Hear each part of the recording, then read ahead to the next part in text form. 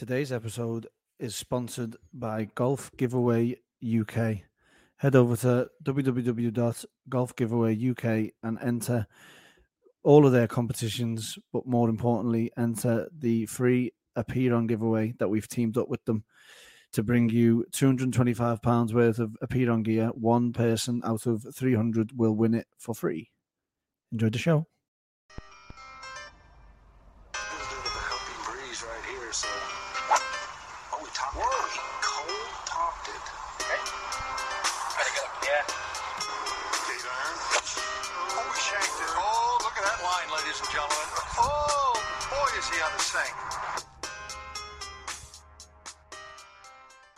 Welcome back to another episode of the Bogey Boys podcast. You're joined here by Kevin and Mark. This is season 3, episode 7.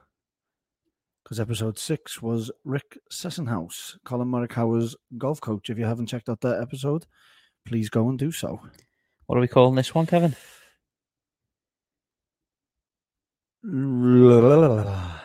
Live. Is living in the rent-free in the PGA Tour's heads? Referencing there to the new 2024 schedule announcement by the PGA Tour last week, which was big news, wasn't it? It was, yeah.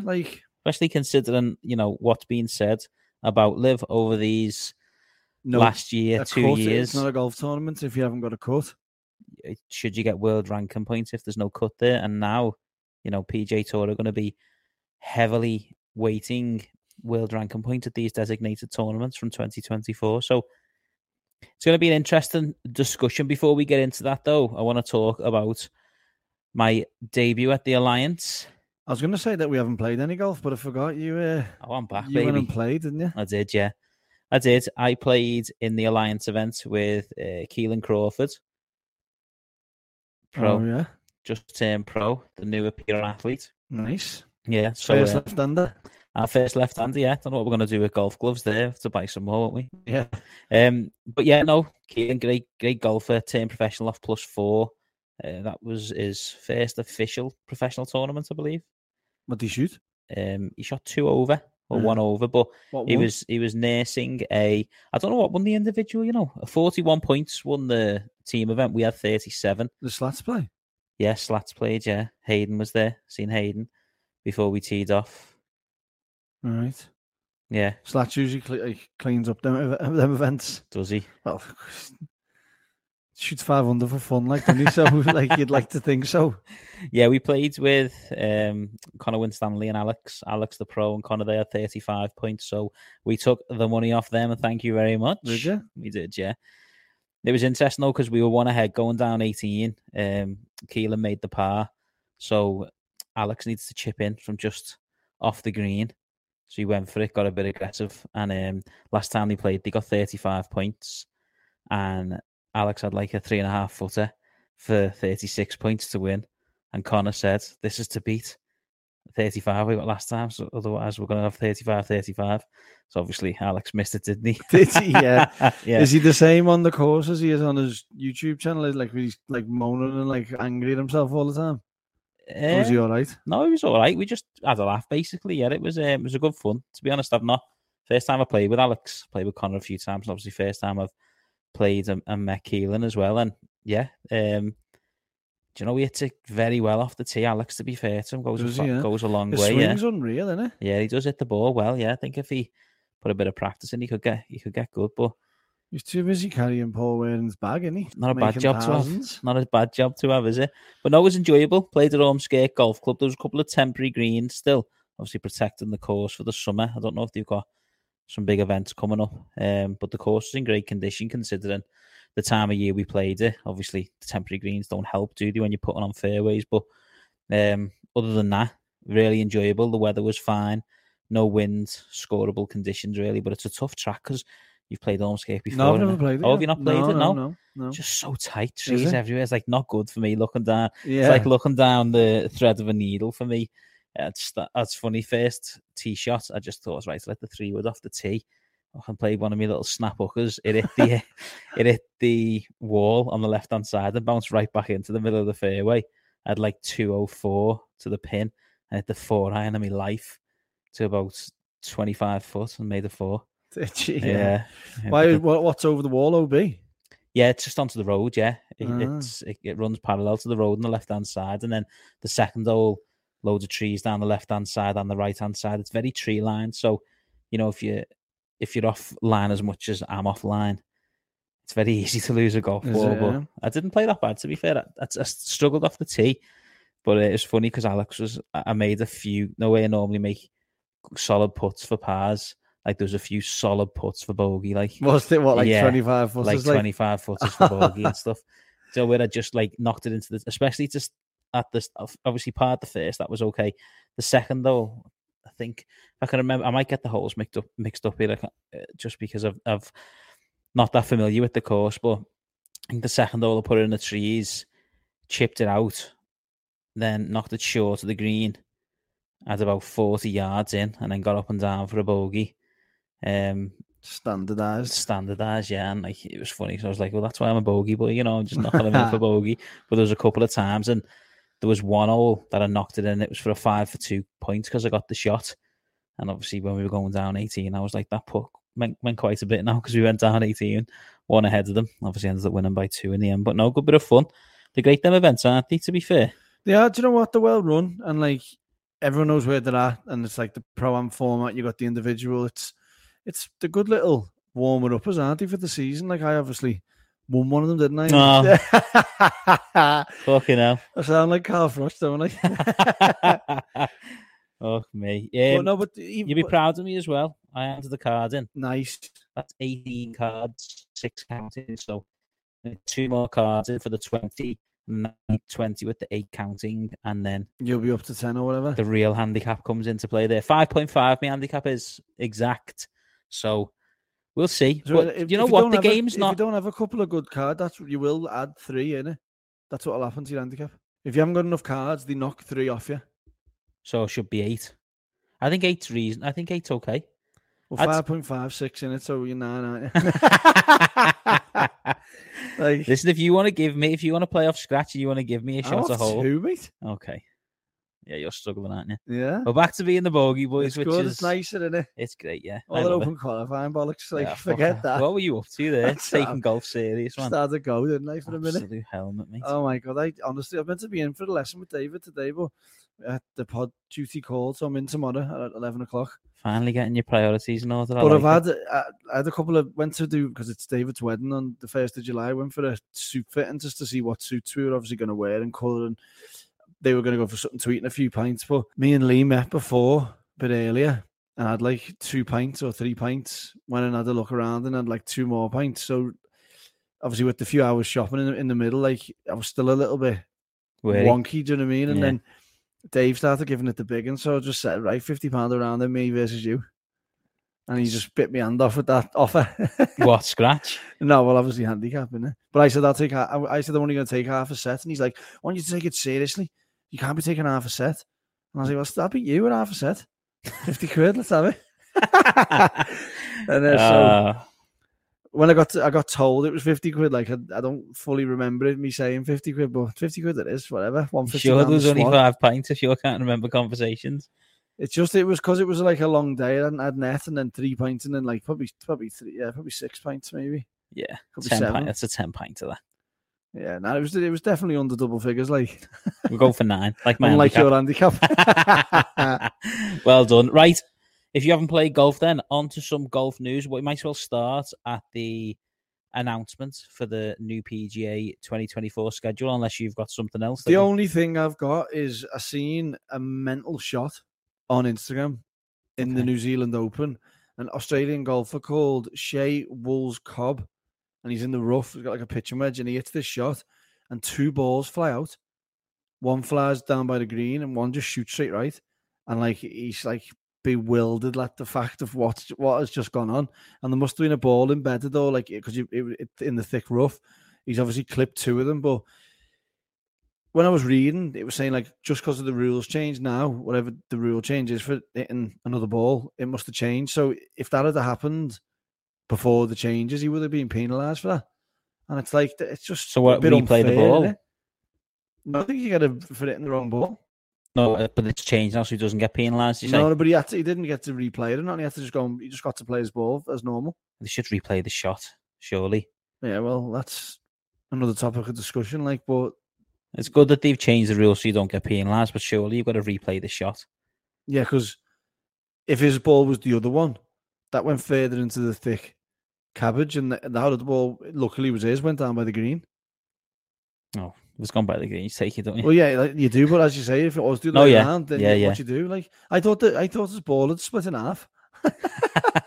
Don't know what happens there, like, but I honestly thought it had.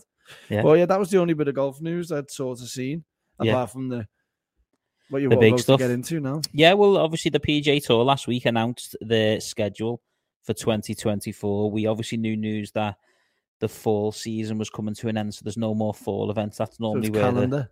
So it's calendar, yeah. So that's normally where the Corn Ferry graduates take advantage while the top players have time off. That was what it was always known for, giving them an advantage. And there was a bit of and ahhing about a disadvantage to the top players who are behind on FedEx points and they've got to catch up, etc. So they made some changes based on that. And now they've got a new plan. There's going to be 16 designated tournaments. So this year they've announced the tournaments designated with the higher purses, guaranteed money, etc. But full field and obviously cuts involved. They just announced an increased pace basically and a guarantee of getting those top players together more regularly. So now they've gone a step further with it. You obviously got the 4 majors, you've got the Players' Championship and the 3 FedEx Cup playoff, which make up 8 of the 16. And then you've got another 8 selected tournaments, which have not been announced. There's some rumours about what they will be. But basically, some of these additional events are going to have limited fields of 70 to 80 players with a guarantee for all the players to play all 4 rounds because there's going to be no cut and there's going to be purses of 20 million or more. Again, that's not been announced. Yeah, sound familiar? Well, that's what Richard Bland said, and we'll come on to some of the reaction from the players in a moment. We've got some quotes here, but basically, field size changes won't apply to the players, the majors, and the FedEx, as you'd expect. The FedEx is set based on a criteria anyway, isn't it? Yeah. And it is reduced field. So it's only going to be relevant to the 8 designated tournaments. And again, not sure it'll be all of them. We're just waiting to hear additional news. I know there's a players meeting at the Players this week, so maybe they'll get some feedback off the back of that announcement and there'll be more to come. Jay Monahan normally does a press conference at this event, doesn't he? Yeah. So be interesting to see what comes of that. But the criteria of what's being set for these limited fields is going to be the top 50 out of the BMW Championship playoffs. So whoever makes the top 50 this year in the FedEx will qualify. PGA Tour members in the top 30 in the world rankings. So they have to be PGA Tour members and be in the top 30. They've made that clear because obviously you've got your Cam Smith who's still in the top 30 and he's not a PGA Tour member anymore. Then there'll be 5 spots given to players based on their performances in non-designated events. So we've mentioned there's going to be a separation of 16 tournaments. So anything else in that calendar year, because obviously the fall's gone now, anything else from the January through to the end of the season that's not a designated event, 5 players will get spots. So sort of going for there'll be like mini playoffs to see who gets into each of those events. Any players that are in the top 10 of the FedEx rankings that are not already exempt will qualify. And then there'll be 4 spots for a sponsor's exemption for PGA Tour members only. So obviously catering for the GOAT, Tiger Woods. If he wants to play in any of them, there's an opportunity for him. Them sponsors invites is going to come like they usually do with like whoever's sponsored by a certain event. No, a certain company like American Express. They get in, or you know what I mean? They're sponsored by. They have to be PGA Tour members, so that's an important point to that, isn't it? Yeah. So you couldn't just invite somebody who's not a PGA Tour member. So it is sort of closing the shop to these events being just solely for PGA Tour members. Yeah, there's a lot of money at stake, isn't it, as well? So it's like you can't just be giving it to any Tom, Dick, and Harry, can you? No, I agree. Yeah, I mean, what's your first reaction to this? Because I know we'll go through the reaction of the certain players and what they think. My first reaction, obviously, was as soon as anyone's seen it, it's the same as what every single person's thought. Like, that's exactly what the PGA Tour has been harping on at LIV about. Like, no cut. It's not a proper golf tournament. Yeah, 54 holes, no cut was always the issue. That's why you're not getting world ranking. So now what are they saying? Oh, it's only because it's 54 holes. It's like the no cut. You can't really say that anymore. Yeah. No, it's an interesting one, isn't it? And what's interesting about these events is these designated tournaments are going to have higher FedEx points available. And because of the way the world ranking system has been changed, the more higher ranked players that play in events, the more opportunity for world ranking is going to be. So these designated events are going to hold the highest FedEx points and they're going to hold the highest world ranking point opportunities. So when you say the criteria to get in them is top 50 of the BMW championships and top 30 in the world rankings as a PJ Tour member, you know, you have to play in them events in order to have any chance really of getting into that category because the points are worth a lot more. Yeah. So there'll be less opportunity to get in. We don't know how much more, do we yet? No, there's been no. I mean, that'll be a key. That'll be a key reason, a key point. That because ultimately, if the points are quite wide ranging, so for example, you get 800 points for a win instead of 600, and you go down to 200 for a win in a non-designated event, then you know you got to win 4 non-designated events. Yeah, we spoke about that, didn't we? In the DP World Tour rankings, you've got to win 3 or 4 DP World Tour tournaments to get the same amount of world ranking points as a top PJ Tour event. I say come like my first initial thing was like come 2025. Yeah, you could probably guess who's going to be playing all them events based on the 2-year rolling system with the world ranking and based on the top 50 getting in from the BMW, based on the world rankings, obviously because they've been collecting the points from the year before. You could already guess the field. And I suppose that goes back to your point. Remember, you spoke about if you know who's playing in those events, you can market it and you can get more players. You can get more, you can advertise it more and get these players. But that was more towards the guaranteed players playing on the DP World Tour, won't it? I think we were saying about making a poster and posting it around and getting the people. These players are going to be there. These are the faces. Like the way with the Scottish and all that. They can say this is going to be happening. Whereas like now, they're necessarily probably going to know, aren't they? Yeah, and there's been some comments by certain players. We'll talk about Richard Bland first. Obviously, he's come out and he's made some comments about the strategic alliance and how this impacts the DP World Tour. So what he said is, how does this help the so-called strategic alliance with the DP World Tour? The 10 players will have 0 chance of getting into these limited fields, making their chances of keeping their playing rights very difficult.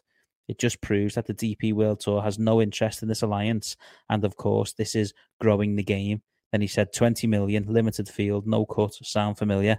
So obviously what he's referring to there by the 10 players is what we spoke about in the past. The DP World Tour top 10 graduates go over to the PJ Tour. Yeah. And for the DP World Tour players, and this is what Rory's mentioned, Rory said, I think everybody knows the PJ Tour is the place that you want to play golf. He said, only because the money's there. It's because of the way it's all been. Yeah, it's all pushed towards it, isn't it? Doesn't mean that they're playing on the best courses in the world. It doesn't mean that it's just the best players are there. That tour has always been the best tour, hasn't it? Most of the best players are American. Yeah. And it's all in America, mainly. Well, it's because, and it feeds through from the college system as well. The college system is set up so well there that, you know, you're getting the best players in the college systems and the best players graduate and stay on the PJ Tour because it all filters through. It's all filtered through to be the main tour. And don't get me wrong, that is the place to play. Obviously, and we'll discuss it now, just as to how we feel that this isn't going to impact the European Tour players, what the DP World Tour, is going to, the position the DP World Tour is going to be in years to come. If they constantly send those players over there, who comes back in return, if anybody? How does that impact viewing? If the fields are going to be basically over time, they could end up just being like Challenge Tour tournaments. You know what I mean? If all the top players are going over to America. So Rory went on to say it is what it is. People complain about these 10 cards going to the European Tour players to get on this tour. But if I'm a European Tour player, that's brilliant. He said, I have to be careful what I say here. There's a lot of big fish in a small pond in Europe. Then when you get over here, they find it difficult and they don't like it. And then they go back to what's comfortable. Yeah. Obviously, he's aiming that at a couple of select players who've had a dabble and didn't do too well. But it's like anything. It's like when you get that 500 grand and now as a rookie, the rookies are going to do better.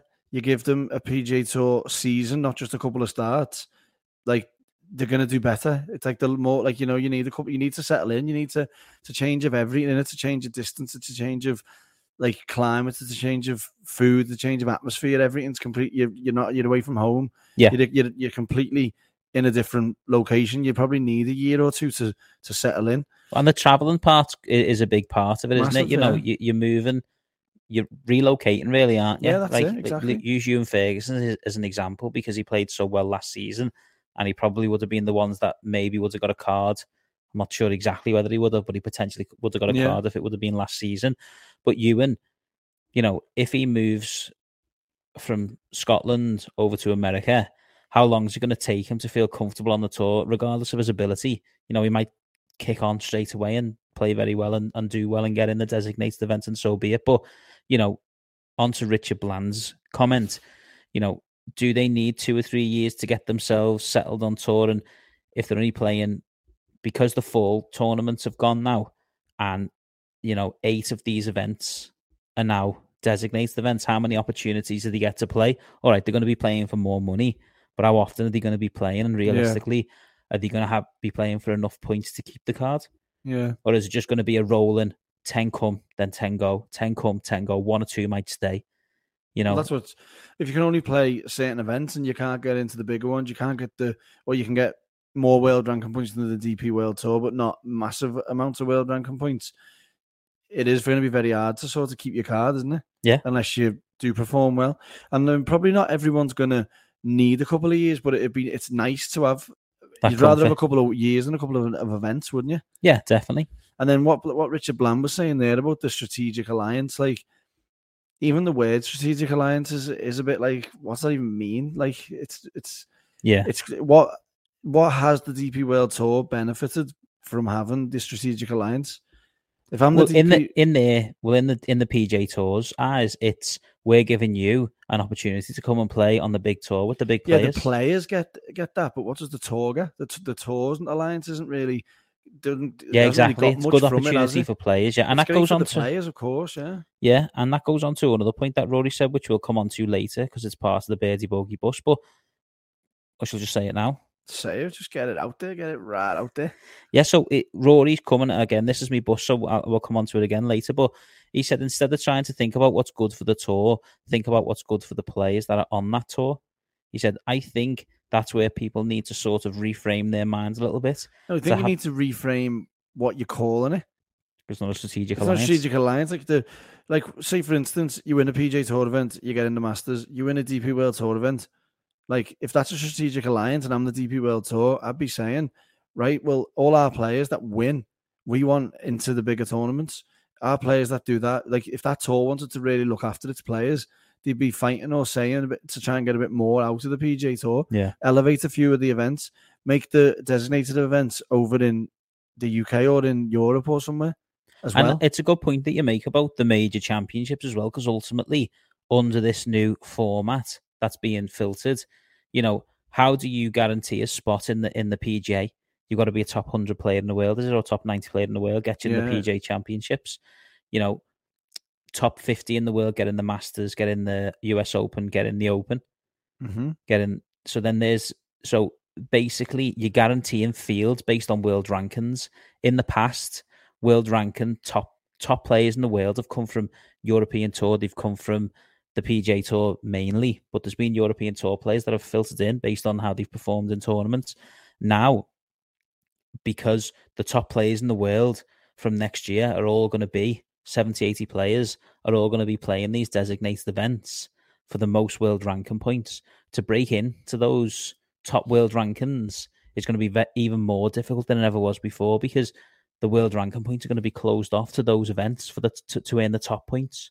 So then they're guaranteeing not only is that field being guaranteed for those designated events, and is that field being guaranteed for, the players and the FedEx and things like that, they're also being guaranteed for the majors as well. So you're guaranteeing this field, and it's good to have the best players in the world. You wouldn't want them to miss out, but the old way, nobody missed out. So I think the only people that miss out are the ones who are maybe 150th, 180th in the world, who are probably good enough with the opportunity and with the right opportunity to break into the top 100, then break into the top 50 and get the opportunity to play the majors and then have a career for themselves. But now it just seems as though like what Jason Day has said, it's clearer now more than ever that there's two tiers on the tour. You've got the designated events at the top, non-designated events underneath, and then you've got the DP World Tour and the Corn Ferry that are filtering in to those non-designated to then get into the designated. Well, it's like this week, isn't it? Like you've got the Arnold Palmer Invitational going on there, elevated event, 3.6 million for the winner, and then you had the Puerto Rico Open, which is still a PGA Tour event, where you get 300 points for winning, where you got 600 for the Arnold Palmer, or you got 500, whichever it was, I can't remember. And then it's like, who's watching it? Who, like, it's not televised, like not who cares about it, but like, yeah, okay, that player who won, can't remember his name, but Colombian guy, yeah, he got a PGA Tour win, so that does bring a lot of good stuff with it for him, and the money as well, which is great. But if that's not an indication of two tours within one, then I don't know what is, because he can't play that other event. But it's like he's playing a non-designated event there, isn't he? Yeah, or they all are. Sorry, well, that's exactly it. Under the new circumstances, and as I say, the schedule's not been announced, so we don't know whether the designated events are going to be played at the same time as the non-designated events, and they're going to have more free weeks, or are they going to have it separated and scheduled sporadically? You'd like to think it'd be at the same time, so then you can play the next one. What, so have a non-designated and a designated at the same time? Yeah, because if you can't get into it, if it's a limited field of 70 players or 80 players, then there's if you're top, you're still 90th in the world, or you're round and about, you still want to be having a game of golf, don't you? You still want to be earning your living. Yeah. So then you want to try and be into the, like, so it's there's the argument. It's like without, they're not even like saying there's two tours, they've made it 1,000,000%. So there's two levels to the tour. Well, that's it. And Rich Beem said he's obviously been positive about the changes, and he said that, you know, the PGA Tour's always been a two-tiered system, because, you know, to get into the Masters, you've got to win on the PGA Tour. To get into the WGC, you have to be top 50 player in the world. To get into Players, top 50 player in the world. So there was that tiered system, but now they've just made it clear that there is two levels to the golf on the PGA Tour. Now there's, are you in this category of top 30 in the world, top 50 in the FedEx, and you're going to play for the big purses, the big world ranking points, and it's going to be very difficult to get relegated out of that system. I suppose the only difference between what the PGA Tour are doing with that and what Live are doing is that Live is basically a closed shop. The only way that you're getting in Live, because there's only 48 players of that availability, the only way that you're getting in the Live events is if somebody gets injured, like a Swafford, so it gives an opportunity, or somebody decides to leave for one reason or another, and it opens up an opportunity. But you've got 48 players, 12 teams of 4 now. That's set. Nobody can come in, nobody can leave. What the PGA Tour have done is they've allowed a criteria of promotion and relegation, but it's still sort of, if you're part of that top 20 in the world, it's very, very difficult for you to get relegated out of that system, even if you'd have a poorish season. Yeah. I was just thinking there, like, obviously, any publicity is good publicity, they say, don't they? So, PGA Tour announcing no cuts straight away. Everyone's jumping on it. That's like Live. That's the same as Live. Same as Live. What the PGA Tour is cleverly sort of doing here, I feel, is they're making it two tiers. So then when Live brings out the second tier, it's almost like they're ahead. They're head of the curve. Ahead of the curve. Yeah. So you've almost got like Live come out with this idea, we've got two tiers, and then the PGA Tour are like, well, we're trailblazing that already. That's how we've sort of got it. Yeah, well, the PGA Tour as a business are going to look at the Live model, and they're going to look at what's good about it. Yeah. You know, and, you know, they have got a guaranteed field, and I know it's only a 3-day event, but you go to that event and you're going to see those players who are at that event as a guaranteed field. They're all going to be there, definitely, obviously pending injuries. And you're going to be able to see them all 3 days, so you can plan when you're going to go. Like, for example, at the Open, you went on the Friday, I went on the Saturday. There was a cut, and I never got to see Tiger Woods. Yeah. It was devastating for you, it was amazing. You got to go and see Tiger. I never. So you can understand that can be a good model. And like you said, you can, somebody can turn up on a Sunday and I know they're going to get to see a Rahm regardless of how he's playing. Yeah. And the likes of a Jon Rahm could have, like, when we come on to the players, DJ's a prime example. DJ didn't play that well in the players last season and then had the final round at 9 under 63. Mm-hmm. So, you can go and, if you were the type of player who wanted to go and watch a DJ, you can go and watch him shoot 9 under par. Well, it comes back to the franchise model again, doesn't it? With what Liv are doing, like, you're guaranteed you can support Talk, you can support the Ironheads, you've got that team, you're turning up whatever day you get tickets for, you can go and see them. Whereas, although they're not fully like franchising as teams, but the individual players, like exactly what you just said, if you want to go and see whoever, you can rock up and go to whatever time and go and find that player and go and see them, because the players have got fan bases. Yeah. So it's, in a way, as you said, they probably looked at Liv and thought, well, that's a great little point that they can come on the Sunday.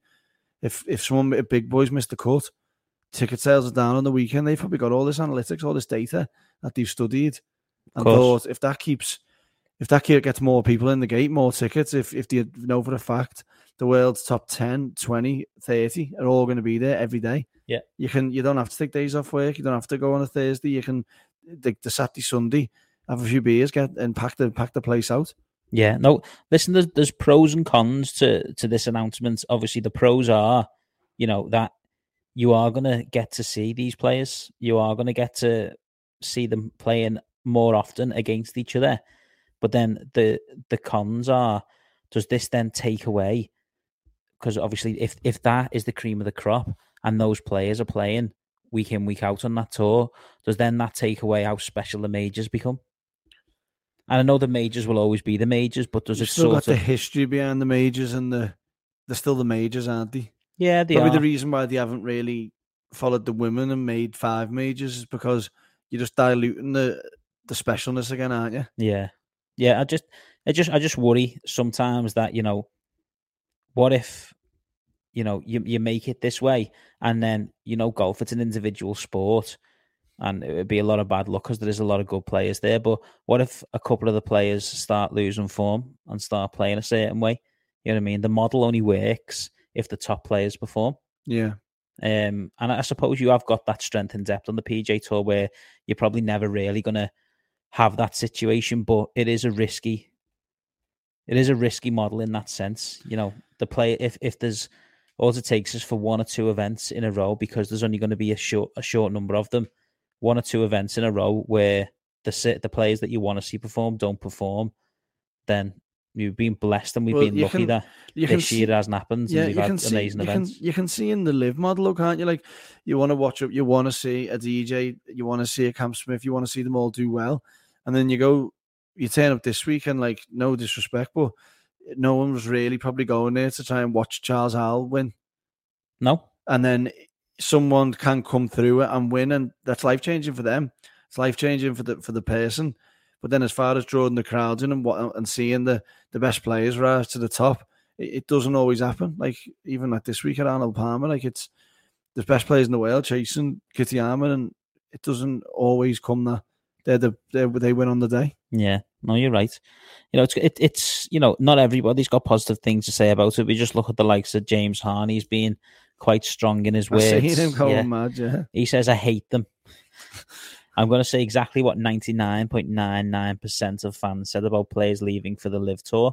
If our players just said, we're doing this for the money, I would have a lot more respect for them. But how they're covering up what they're doing and trying to make it a thing about sponsors and fans and saving opposite field events, I think it's all BS.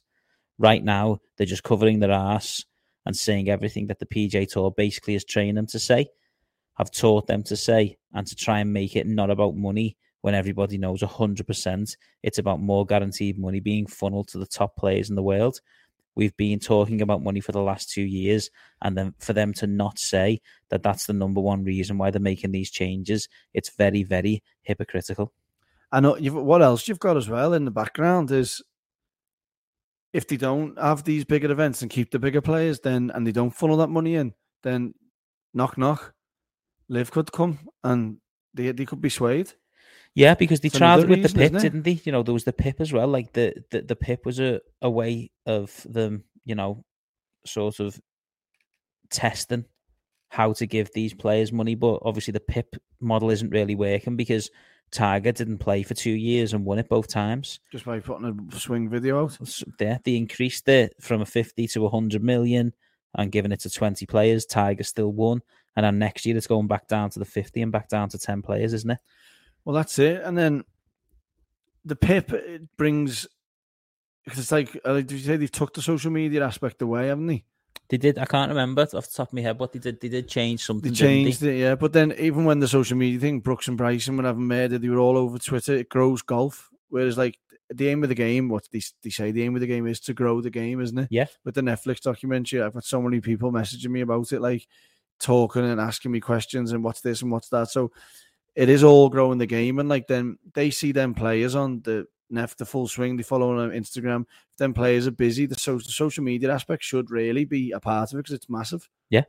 For moving the needle, isn't it? Well, it's a way to get insight, isn't it? You've just got to look at the reaction from the likes of Ian Poulter and Lee Westwood and Richard Bland to these events. And obviously when Live was happening, the reaction to the golf media on social media to certain things, everybody had an opinion, everybody had something to say.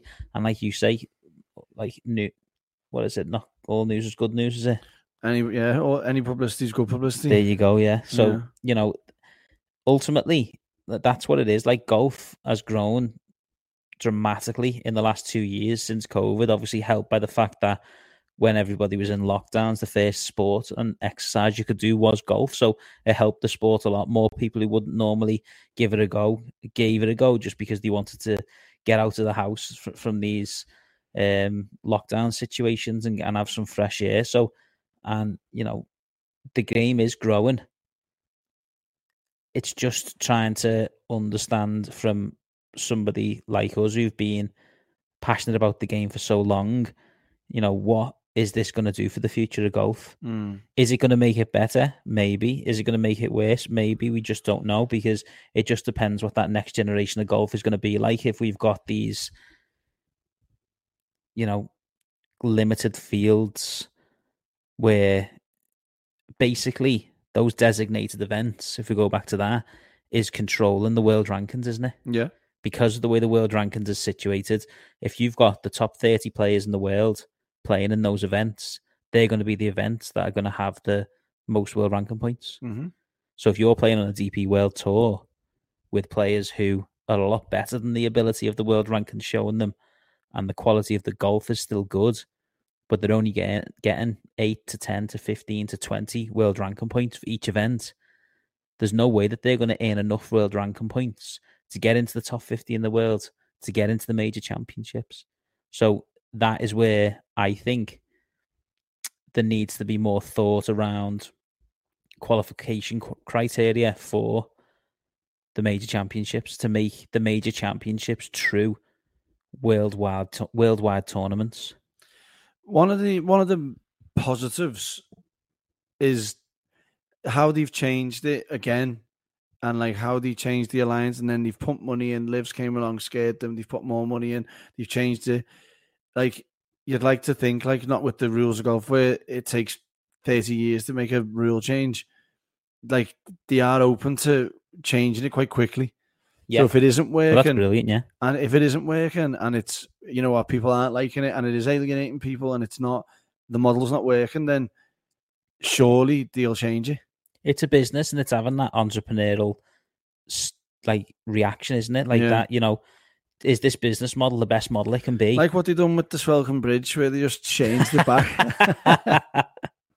Yeah, that was another golf media outcry that changed that one. It was unbelievable. Well, that's it, though, isn't it? Like, so if literally, like, if we can sit here now and predict and say, well, that or what that model's doing is in 2025, we're going to know based on what goes on in 2024 who's going to be playing all them events, bar 5 people. Like, to come to 2026, it's going to get a bit stale, isn't it? Yeah.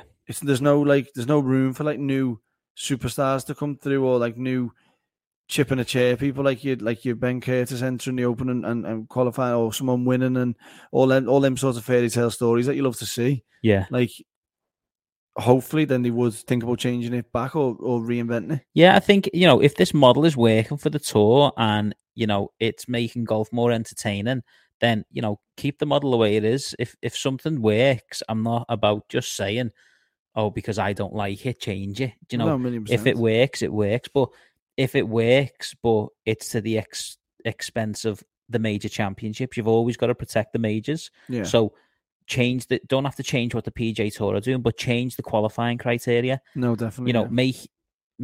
Give more opportunities in a DP World Tour for US Open qualification or PGA Championship qualification, because the PGA Championship's the one, isn't it? I think it's the top 100 players in the world get a spot at that. So, you're not going to... That's just PGA Tour players. Yeah. Basically, unless you have a season like Ryan Fox. Yeah. It's so difficult to get in the top 100 players as a top 100 player in the world now because of the way the world ranking system works. Exactly, yeah. So even that on a 2-year rolling system, come a couple of years, if that's not working, which everyone know, like all the big players like Rahm, Koepka, they've all come out and they're all against the world ranking system. It's not a fair reflection of who's the best golfers. Yeah. So that needs to change firstly. And then once that changes, if it goes off the strength of field and actually into wins and performing and other criteria, then you're open up the world rankings to be able to change the structure of them other events. Yeah. So exactly. Really that could do a change in first, couldn't it? It could, yeah. Yeah. So I mean, obviously to summarise everything that we spoke about there, really, as a fan, having the top players play more often and get to see them for all 4 days is a good thing, isn't it? Because you're getting to watch the top players compete against each other more often. Obviously, the bad side to that is what that then does to the other tours around the world. Yeah. The Asian Tour, the DP World Tour, even the Corn Ferry Tour, which is obviously growing in stature, and there's the feeder tours into the European Tour, like the Challenge Tour. If we're constantly losing DP World Tour players every year, what does that do to the DP World Tour? Well, yeah, it's dying a death, isn't it? Exactly, yeah. So that's not good. But ultimately, it's a change that can be quite exciting. No, of course. But we just need to see what happens, really. Interesting that they've made these changes, and as you say, let's see what comes of it over the next 12 months. Well, 18 months, 24 months, however long it is. Well, however long it is, there's one thing that we do know, it's that time again. It is. It's that time again, y'all. The birdie boogie buzz, the birdie boogie buzz, birdie bogey buzz. I mean, for me, my birdie bogey and me bust is basically what we've just spoken about. I briefly mentioned it before. Me birdie, to start with, is the strategic alliance that's in place with the DP World Tour. The reason it's me birdie is because, I don't know what the relationship is between them and whether the DP World Tour can go and do certain things with sponsors and get their own type of money in. But ultimately, if the PGA Tour are making a 2-tier golfing system, which is what they've done, and they've made that pretty clear now, we've just spoke about it, the DP World Tour, they can use this as a marketing opportunity to get more sponsorships in, to get more money into the tour and go and do their own strategy. Yeah. That's me birdie. But whereas the PGA Tour is selling, you sponsor our event, you're definitely going to get people here on the weekend. The DP World Tour are basically saying, sponsor our event, but the big boys might not play the weekend.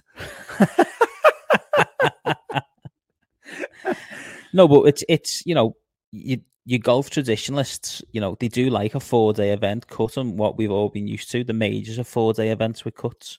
No, I get it. And that's not going to change. So the DP World Tour have got no cut events. They've got no shortened fields. Do you know what I mean? Every event is a full field event with a cut. So I'm just saying, my birdie is the fact that the DP World Tour have got an opportunity here to use that as a market, an opportunity to say that they are the tour that offers that. Yeah. Throw that into Pele or whatever then. See what he's going to chat about that. What's your birdie then? So my birdie is Tim Tucker. Bryson's old caddy. Yeah. So since parting ways with Bryson, he started the Loop Golf Transportation, which takes golfers back and forth, like a from the airport into the resorts and that, like a chauffeur service sort of thing. And he's also developed a putting marker called True Aim, Okay. which is like, it's basically a little square marker that like, it's like got a hex into it, sits right under the ball, and it's got lines on it where you can like aim or whatever.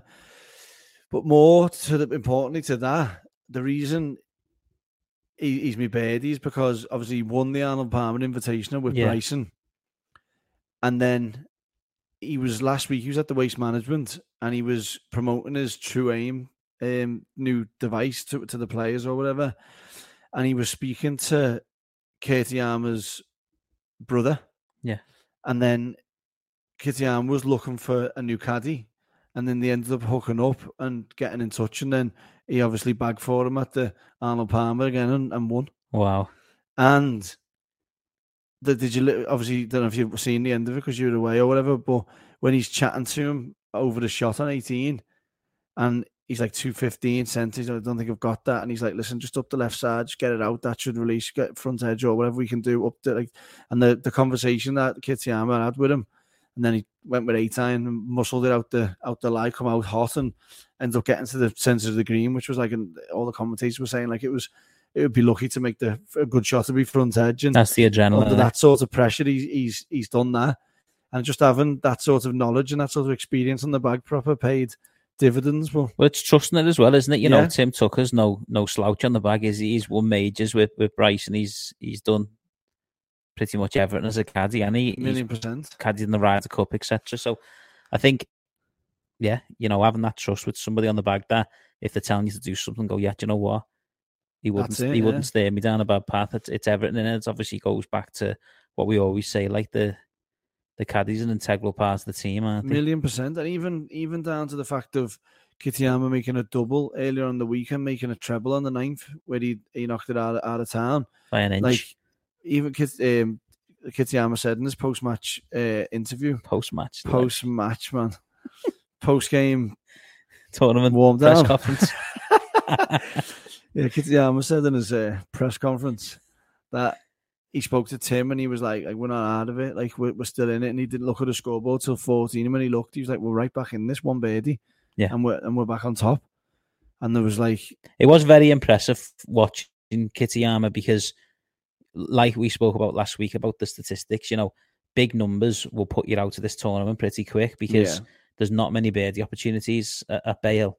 No. So when he ended up birdieing the hardest hole on the course. Yeah, to win by one. Yeah. Well, exactly. So, but making that treble couldn't have come at a better time because he had such a commanding lead. Yeah. I know 2 shots is 2 shots, but he had a 2-shot lead at the time, and that treble bogey, although it's like so disheartening for him at that point, you can imagine it only puts him one back. Yeah. And people were making bogeys. With 9 holes to go. Exactly, yeah. So, and with the likes of Tim Tucker on the bag as well, must have helped tremendously for him. So yeah, that was why he was me birdie. Very justified. Okay, my bogey, the 2-tiered system within the PGA Tour, and now makes it even more difficult with the world ranking system. So basically what I've spoke about before, it's my bogey. Getting FedEx points are increased at the top events, so it's unlikely that players in the middle of the pack trying to get in there, only opening it to 5 spots. It's not a complete closed book, but I just think, everything is weighted it's now closing towards over, isn't it? It's everything's weighted towards those 70, 80 players. When you've got opportunities to get invites, like these kids are not going to get the invites now. Like Ludwig has had some invites. He's played really well, finished top 30 this week again. You know what I mean? Number 1 amateur in the world. It's these opportunities are going to be slim now because it's like you're the best players, or so the world ranking says. You go and play over there in your own events, and then everybody else try and get up there. So that's me bogey. It's just, there is positives and negatives, as I've said, so it's not all doom and gloom. There is really good point to be made about this, but I just think the world ranking system, as we say, week in, week out, just needs to be sorted out, reviewed. Yeah. What's your bogey? So my bogey is, obviously you've got Jon Rahm, Rory and Scheffler, and they're passing the world number 1 batting around, aren't they? Like, anyone who wins gets this week, they're it again, aren't they? And like, I know Rory, like, I got off to a bad start and he's a battler, and he battled his way into 8 under, and just coming down the last, he had 150 odd yards or 165 yards or something, and he's put it to like 15 foot, 10 foot, whatever. Went right at the pin, which is world number one, as you'd expect. Not world number one, is he? Well, no, but like he is in. He's one of the best players in the world. He will be world number one again very shortly. Whenever he wins again. Well, yeah, even if he comes like second or whatever the players, he probably gets it. It's like that's how close it all is at the minute. So basically, him doing that and being in that position as like one of the three at the minute who were part of it. I don't know if Tiger Woods is in that position when he's like he's one of the dominating forces in golf. He doesn't give up that opportunity. He doesn't miss the putt low. Like he nails that putt. Yeah. And then the same for Scheffler. Scheffler coming down, he was actually further down there than Rory. He had 144 yards in. Leaves it short, duffs his chip, and then misses the putt. Yeah. So he obviously at that point it wouldn't have been, if he'd finished 800, still wouldn't have got him into a playoff. But he didn't even give him a chance to be on that 800 mark. Yeah. And then I just think, just them two coming down the stretch at that clutch moment, like that's where your Tiger would have stepped up and made Kitayama at least get into a playoff, or at least after birdie the last, and put so much more pressure on Kitayama. Well, he done it week in, week out, Tiger, didn't he? So it got to a point where his presence, not only did he go and make the birdies, but his presence and what he was doing made players fall off. But that's what Rory was done. Rory shot up the leaderboard. Yeah, from being 2 over on the day. Started bogey, didn't he? Yeah, battle back to get it to 2 under, and then that putt was to go 3 under on the day after that bad start. So he's 5 under through 16 there, and then he would have been 5 under through 16. Rory McIlroy coming through, just doesn't give up and gets himself into a playoff, probably wins it. Like that's what Tiger would have done. Yeah, and I don't know, I just thought the way them two, like Rory missing the putt low, and then Scheffler arsing around at the side of the green. Yeah. I don't know. I was expecting something a bit more heroic. I was thinking Scheffler's going to chip in here to get it to 900, and then he finishes 7 under. Yeah. And you're like, yeah. I don't know. Just anticlimax is the word I'm looking for. Yeah. No, it's understandable. Yeah. And they're not built like Tiger, though, are they? That's it. Yeah. That's why it's getting passed around so much, isn't it? That's it. Yeah. There's no dominant force in golf, and I think that's probably one of the reasons why the PGA Tour have taken this opportunity to think, you know what? There's a group of 15, 20 players there who can win any day of the week, so whereas if they'd done this type of thing when Tiger was around, the likelihood is if Tiger's only playing against 70 players, he's probably going to win every week, isn't he? Well, that's why he's probably eyeing up winning the Masters, isn't he? Because it's a limited field. Yeah. So, but yeah, my bust, I obviously mentioned it earlier as well, didn't I? It's just obviously what Rory's saying about the tours. I believe golf is bigger than just one tour that rules them all. It should be, yeah. So, and I'm not saying that the PGA Tour doesn't have to be the number one tour. I'm just saying it doesn't have to hold all the cards. No, but that's how they want it, isn't it? Well, it is, yeah. But, it would be good. And we've spoken in the past, haven't we, about the Rolex events on the DP World Tour are really good. And it does bring some of the top players in the world over, which, again, is healthy for the DP World Tour because it allows DP World Tour regular players to play against the best in the world, which is what they want to see where they are. But this strategic alliance should allow for the opportunity of having some of those designated events to take place on the DP World Tour then. No, definitely. But change the criteria to open it up, whereas instead of those 5 players, or it should be the top 10 in the DP World Tour rankings, and then have 5 players qualify from the DP World Tour to get in those events. Yeah, not just take them at the end of the season, like give them opportunities throughout the season. Yeah, so you've got 8. Find the feet then, can't they? You've got 8 designated events, right? I have 6 in America on the PGA Tour, and I have 2 on the DP World Tour. That's a real alliance. And then for the 2 that are on the DP World Tour, the qualifying criteria should be give 20 spots to, players through whatever criteria you want. 10 who are in form and 10 who are in the top of the race, the DP World Tour rankings. Yeah. And then, they are getting the opportunities. And if they play well for that week on that designated event, then potentially do they get a PGA Tour card? Is it a PGA Tour event? Do you know what I mean? Is that a way for them to get over to the event? Because I'm not saying...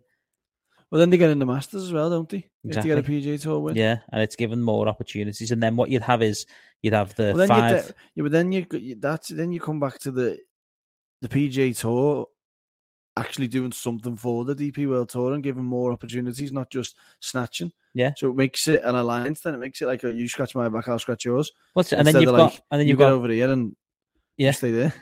You got 5 Rolex events, and you'd have 2 designated events. All right, it's not allowing everybody in the DP World to play those designated events, but it's given more, though, isn't it? Exactly, and it's more money on that tour as well, and more opportunities for the players who are playing well to play for the bigger cash. Because at the moment, you've got what used to be the Euro Pro. You qualify for the Euro Pro, you get to the Challenge, you qualify for the Challenge, you get to the DP World Tour.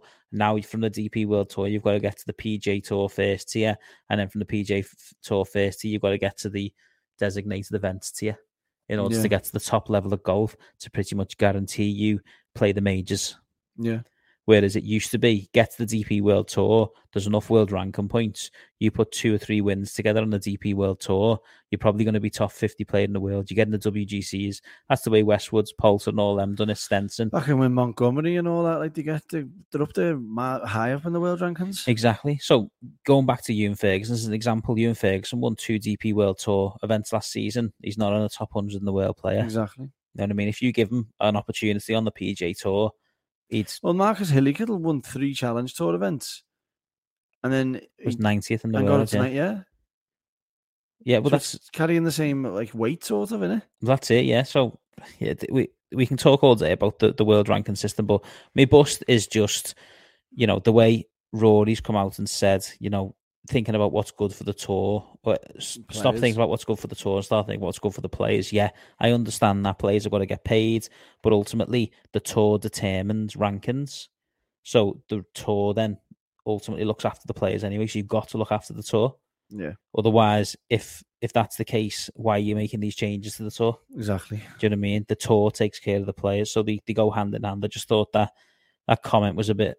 I don't think it was necessary, really. It's a bit of a dig that didn't need to happen, but there is ways to get that, and that's my bust. What about you?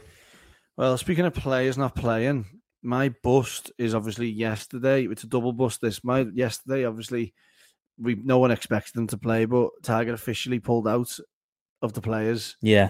So that was one, and then number 2, the defending champion is watching it in the crowds. Yeah, and it's what? No, it's a shame, innit? It's a shame what's happened because you're talking about the interview he's just recently done. Yeah, he come out and he said, didn't he, that he lives in the area. He's going to watch it on telly. He loves the tournament. He's loved it from a kid, and he might even go and watch it. So to have the defending champion, would he even be allowed in?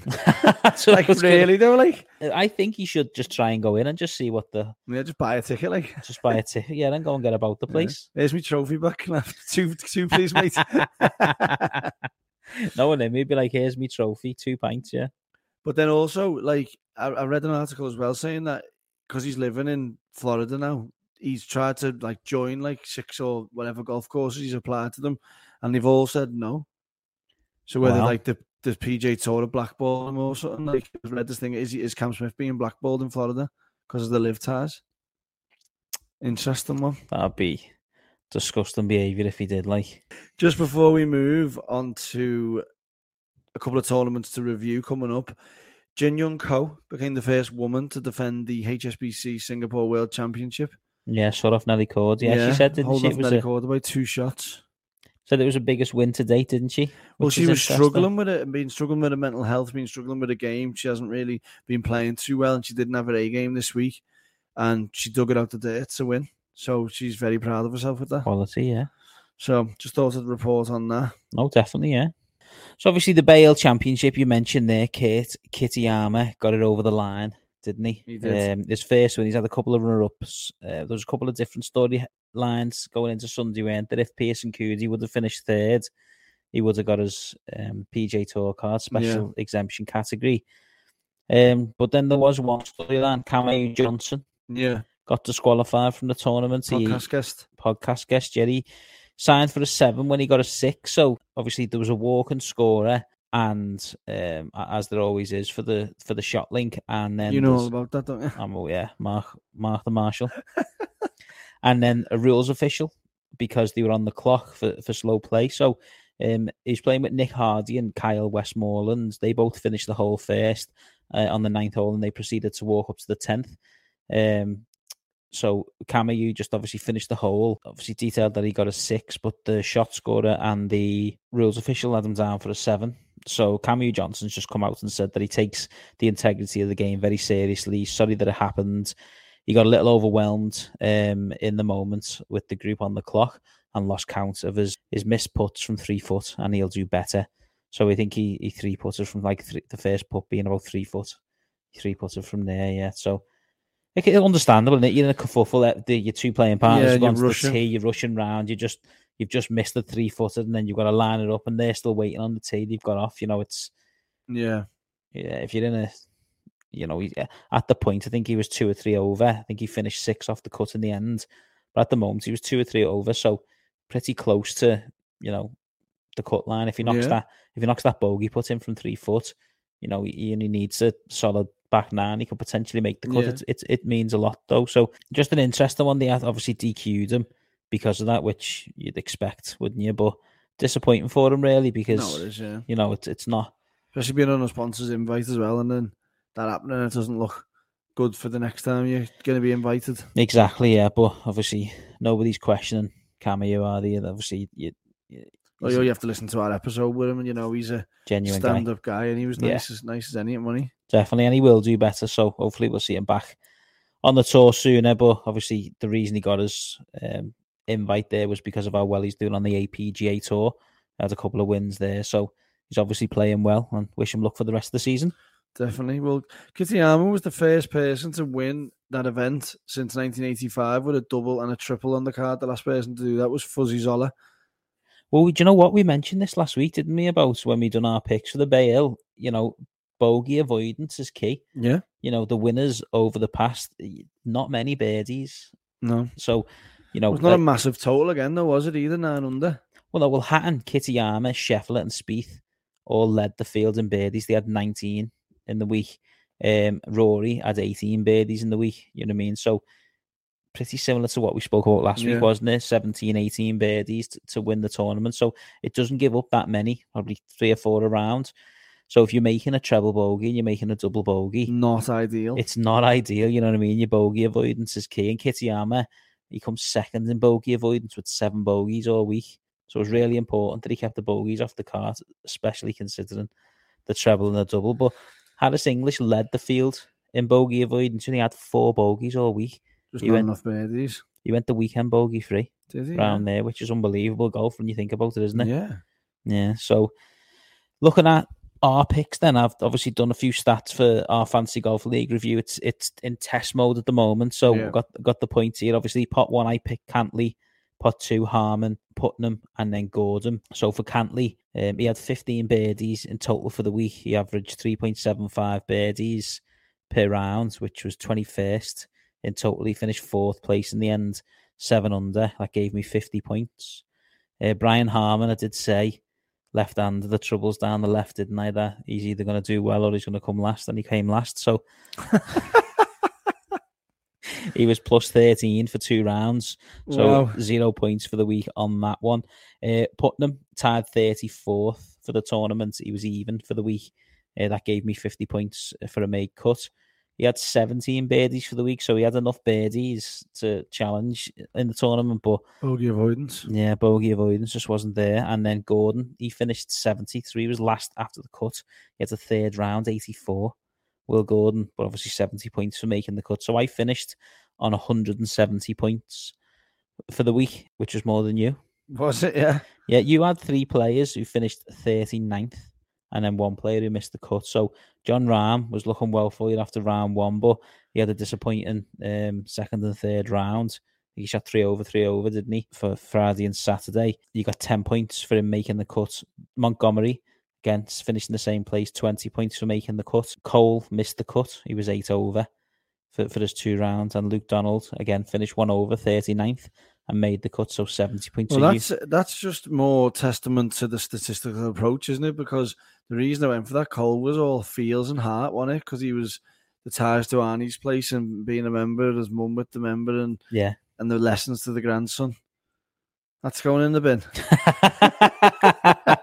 Well, we did say, didn't we? Like, the one poor performer I had, you turned around and said, you've basically just told me I was going to win and I was going to lose the tournament. Yeah. And it was the case that it was a risky pick in a sense that his stats are telling me that he should be well suited to this course, but he hadn't played the course for 3 years. Yeah. And, he plays a cut. He's left-handed. You can't miss left around there. And then proof was in the pudding. Proof was in the pudding, yeah. So I got 170 points. You got 100 points. We're going to open. It's going to be tested again for the players this week, but we're going to send a few messages out to people who've shown an interest, and we're going to open it up because it's all set up on the site now, and we're going to allow people to get involved and test it with us this week and see how we get on. And then we're going to go live for the Masters, aren't we? Yeah. Get it ready and pumping for the Masters will be the first event, and then we'll get it going for the whole season. Then, so look out on the social media pages for the Bogey Boys Fantasy Golf League, and check that out for us. I just want to talk quickly about Kitayama's route to becoming big. He has big route on him. Quadzilla, he's called, isn't he? Is he? Yeah. Why? Why? Oh, that amused me so much. Go on. Right. But why? Because he's got massive quads. Anyway, his route is massive. Yeah. Chicago High School. UNLV. Canadian Tour. What does UNLV mean? Probably United States Las Vegas or something. Yeah. UNLV? University of Las Vegas. Come on. UNLV. Tell me his route. Start again. Chicago High School. Yeah. University of Las Vegas. Yeah. UNLV. Canadian Tour. Web.com Tour. Asian Tour. Asian Development Tour. Japanese Tour. The PGA Tour of China. The China Tour. The Korean Tour. The European Tour. Q School. Australian Tour. Sunshine Tour. DP World Tour. Corn Ferry Tour. PGA Tour. My fucking point exactly. Wow. There's no room for just one tour to rule them all. Yeah. Yeah, but he's done all that, bobbed around, and I'm not going to see him leaving this tour very soon. No, he's not. No, but his journey to get there has been going around the worldwide tours and gaining that experience. Yeah. So it doesn't mean everybody's got to do that, but ultimately there needs to be tours out there for players to develop on. Yeah, but you've got to be willing to travel. This is what you were saying about going back to the DP. You've got, he's been about there. China, Japan, Asia, European Tour, Web.com, Canadian, Sunshine. The Web.com's the Corn Ferry, though, isn't it? Yeah, but I mean, all right, then he's in Canada, he's in Asia, he's in Japan, China, he's in South Africa, he's in the DP World, which is all about, he's in the Corn Ferry, and he's in the PGA, and the Australian Tour. He's probably played in most countries there. 12 tours. He's a one-off, isn't he? The only one Quadzilla. What a route, eh? Some route. The more you hinder points and hinder money on other tours and send it all to the PGA Tour, the less likely you've got for players like Kitayama to, if he couldn't be asked doing all that, going all around the world, he had a kid or he had a family, he can't travel, all the circumstances, you don't know what goes on, then he doesn't win 3.6 million on the tour this year. But then if he just comes straight out of college, the fact that he's been on the Web.com tour and then back on as the Corn Ferry tour just shows you that, the levels that he was at. Because if he'd have went Web.com PGA Tour, he'd have been fine, wouldn't he? But obviously levels weren't there, so he's travelled around. He's found his game. Obviously, the last couple of seasons, his name's been about quite a lot, hasn't it? Well, he won twice in 11 weeks on the DP last year, didn't he? Well, that's what I mean. And then he was finished second on the PGA Tour over the last 2 or 3 years, hasn't he? A couple of runner-ups. So been pipped 3 times by a few big boys, hasn't he? He's been knocking on the door. So ultimately, this was coming. That's the way to do it, I reckon. Yeah. You can be asked. Yeah. You get to see the anyone world. Listening, if you can be asked, that's it. Yeah, right definitely. there. No, I know, yeah. No, but it isn't, all credit to him because he's not getting any younger, is he? So no. Now he's, got his life sorted, really, hasn't he? Definitely. Because that win in that event pretty much is going to guarantee him top 50 for the FedEx, would you say? I'd say so, yeah. Especially the form he's playing. He's going to have a number of... So It'd be he'd be high now, wouldn't he, in the FedEx? yeah, so exactly. So he's going to be playing in those designated events next season. So he's going to be playing for the big money with the big world rankings. That is where you want to be as a player right now to earn the big cash to get yourself in all the majors. So he's 20 inside the top 20 in the world. Yeah. He's 6th in the FedEx. So, that win and the way he's played this season so far, that catapults him to a whole new level now. As he's going to be playing in them shortened fields. He's going to be playing in the players every year. He's going to be playing in all the 4 majors. Whereas, you've just explained his route there, going around all these different tours. He's only 30 as well. The reason he's going around all these different tours, though, is because he can't schedule himself in. Yeah. He can't schedule himself in because he doesn't know what the best route for him is to take. Now that's taken care of because he's there. But, yeah, so very good tournament. Bale, enjoyed it. On to the next one. So, like you say, we did... with a faux pas. a bit premature on the old Kenyan Open, which can be forgiven because we did do a week in Saudi, followed by the Bunkered Live golf show. Don't know if we mentioned it last week. Don't know if we mentioned the ecosystem. The ecosystem, man. I turned on David Attenborough and he was chatting about ecosystems. I was like, why is he using Mark's word there? It's our word. It's the appear on word. It is. But yeah, no, it is the Kenya Open this week on the DP World Tour. So, if you want to know about that event, tune into last week's episode. Or just a brief one. It's the Muthiaga Golf Club in Nairobi, Kenya, 7,228 yards. Ashton Wu, defending champion. A couple of podcast guests playing. Baldwin, Ewan. Boom. Yeah. Get into it. Get into the Players' Championship, the most feared hole in golf. It's being advertised as. Is it? 17th at TP Sawgrass. And you can see why, because obviously, again, going on It's an Aaron Green. No, but obviously the stories that have come from the past. But, it's similar to Bay Hill. It doesn't give up that many birdies. 49 of the top 50 in the world teaming up this week. The TPC Sawgrass Stadium, 7,275 yards, par 72. Bit of a beast. Yeah, not too bad, is it? You mentioned there about Cam Smith on your bust. The top 3 from last season, all not invited, as well as Harold Varner and DJ, both finished top 10, not permitted to play. So Cam Smith, Anirban, Lahiri, Paul Casey, HV3 and DJ, 5 of the top 10 players last season, including the if winner. You go a bit further as well, I think Sergio's there and a couple of others. Sergio always plays well there, doesn't he? Yeah, and there was a couple of other live players in the top 20, a good, another few, 3 or 4. Yeah. All obviously not there or thereabouts this year because of the old live debacle. Well, that's it. Yeah, obviously it was, looking at Cam Smith's statistics from last season, he led strokes gained putting for the week, 11.521 was what he gained on the field. His distance off the tee was 290 yards. So he was 20th in that statistic. But his accuracy off the tee, he was last place after the cut. He only hit 42.86% of fairways for the week, 24 out of 56 fairways. No way. So it was his approach to the green where he was 5th, gained 6.6 on the field, and obviously blew everyone away on the putting green, which he did on most of his tournaments that he won last season, didn't he? Obviously, an amazing putt. Done the same at St Andrews, didn't he? So, I think off that and looking at the stats of other players who finished in the top 10, you don't have to hit the ball in play as long as you're missing the right places. There is trouble out there. Still 17 is a prime example. But if you do miss in the right places off the tee, you can still score well round here. Yeah, well, do you know what they've done to it? Obviously, it's deemed as one of the trickiest layouts on the tour. And then effective this year's a new black tee on the par 5, 9th, could make for the first 600-yard hole in Players' Championship history if they choose to use put it in play.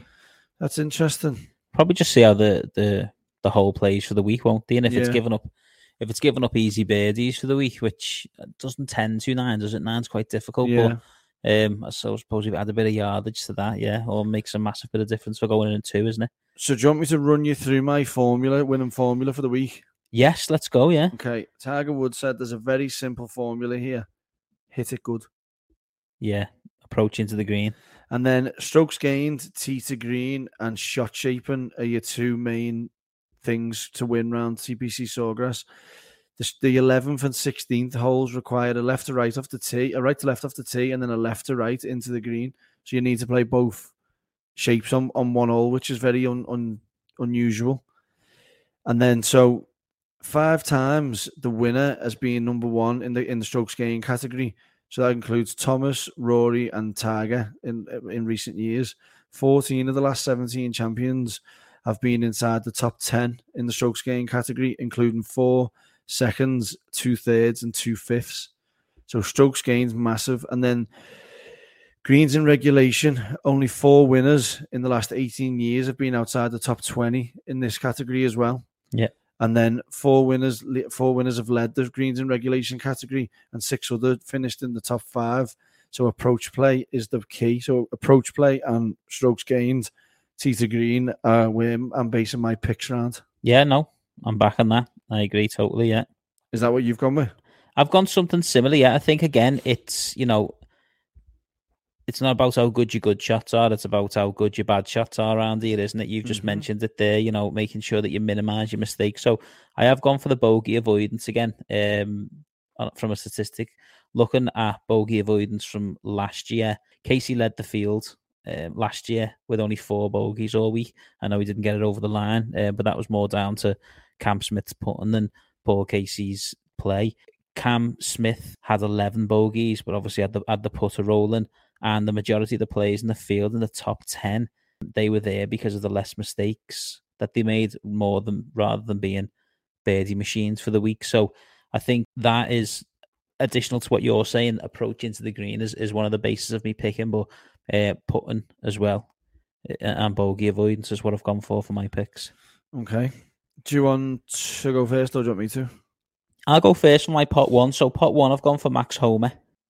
His putting this season's been unbelievable. Interesting that, Have you gone for Max Homa? No, but I've wrote a full reason of why to pick Max Homa, but I've got a little thing of why I can't pick him.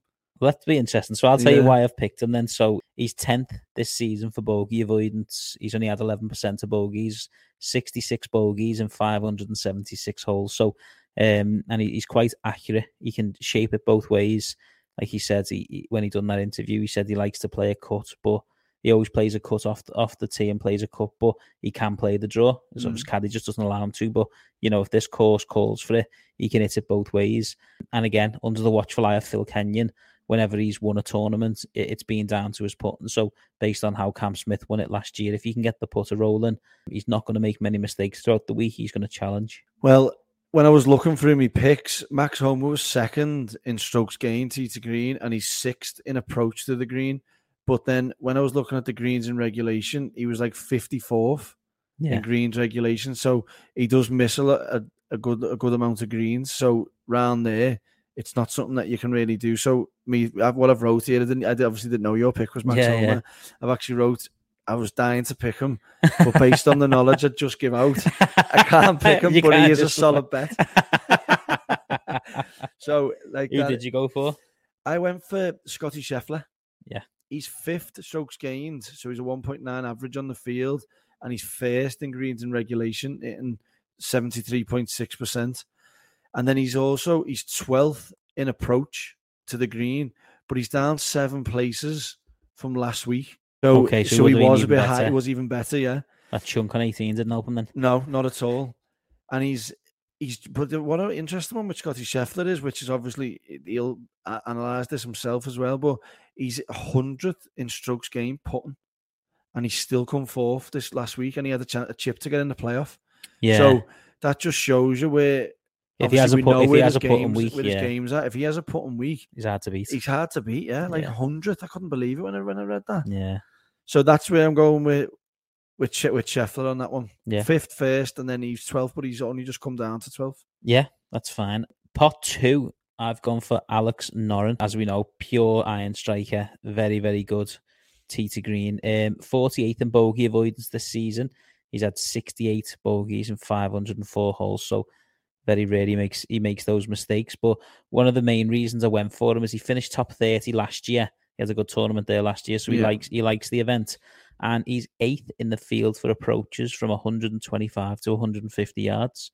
and having looked at the course and the length that he hits it off the tee, it's likely he's going to have a lot of clubs in from that yardage. So, if he can get the ball off the tee and put it in the right positions from that position there, and how well he likes the course, I just think he's a good bet this week. No, definitely, yeah. So my pot 2 is Maverick McNeely. So 150 to 1 he is on the odds, which I couldn't believe. 151, you're in pot 2, again, you're still 151. It's massive, isn't it? Yeah.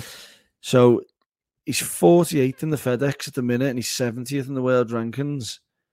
So he's not having a major season. Yeah. But he's 20th in strokes gained, and he's first in strokes gained putting, and he's 100% from inside 3 foot, and he's 5th in scrambling.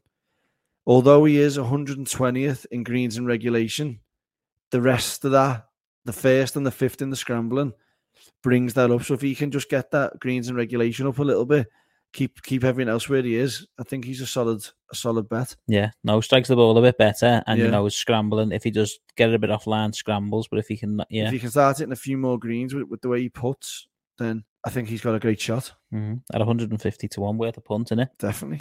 My pot 3, Sam Ryder, already secured 2 top 10s this season. So from a form perspective, he's doing well. He's 4th for the season in scrambling.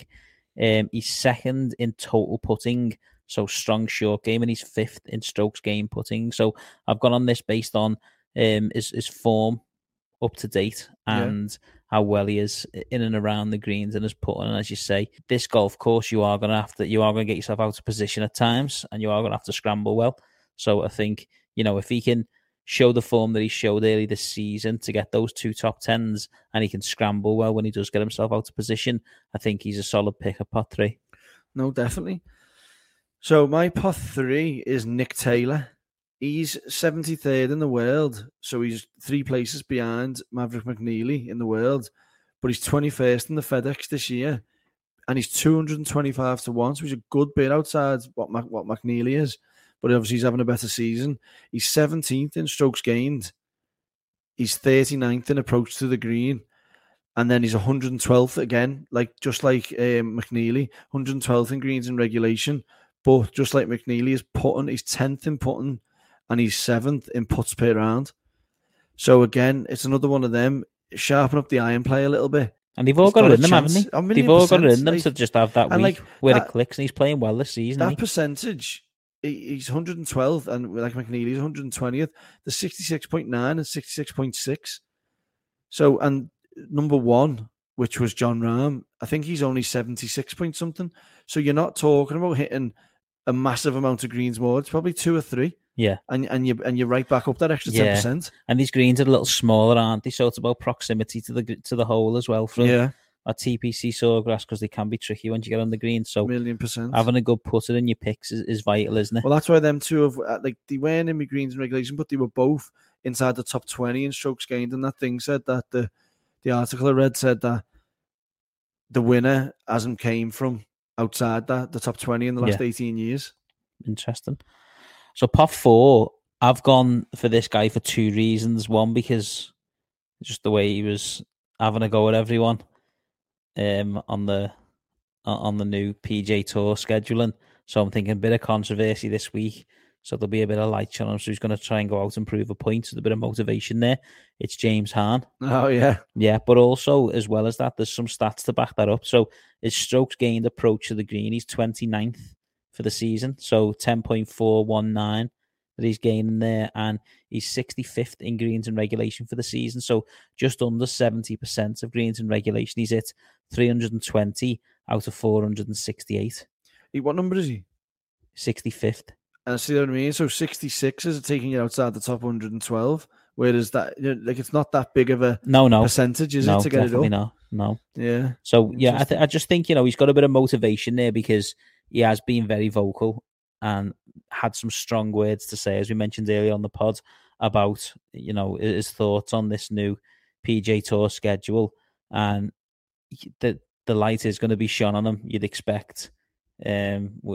You'd be disappointed if he didn't mention what he'd said. Well, especially if he starts doing well. Yeah, but the stats back on what we spoke about there, the greens and regulation, nearly 70% in greens in regulation for the season for a 41-year-old. He's won twice on tour. So, as a 41-year-old only winning twice, don't expect him to go out there and win the Players. But, if he can make a cut and get those 70 points. They're in pot 4, isn't it? Exactly, That's the whole thing, isn't it? Who's your pot 4 pick? So I've gone for your man from last week. Have you? Yeah. Yeah. Will Gordon. Yeah.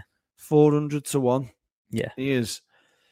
So he's only had one top 10. He's 64th in the FedEx, 129th in the world.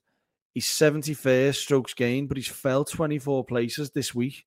Oh, because that 84 in round 3, then he has an absolute smelly one. He was 47th, so he's inside the top 50 strokes gained, which obviously it doesn't lead to the statistic that's going to win. I think I said top 20 on that last pick, but it's top 10. Yeah. That the category where the winner comes from, but pot 4, you're not really looking to win, are you? No. He's 61st in strokes gained approach, but he's got a couple of interesting statistics. He's 8th in total driving, and he's 7th in greens in regulation, 71st, 71.9. So what lets him down massively is his putting. He's 164th in putts per round, and he's 121st in strokes gained putting. So obviously that's why he's in pot 4. But he drives the ball well, and he's quite mediocre in the other two categories, which is not bad for you 400-1. Yeah, not definitely.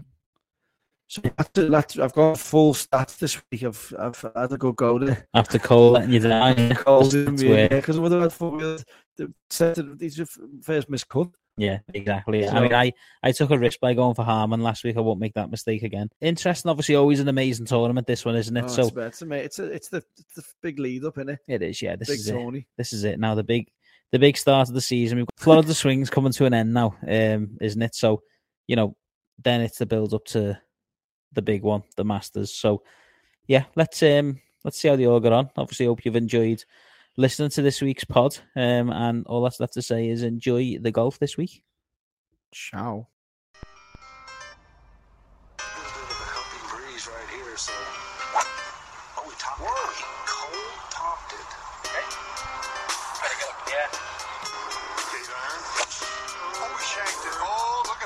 Ladies and gentlemen. Oh, boy, is he on the sink.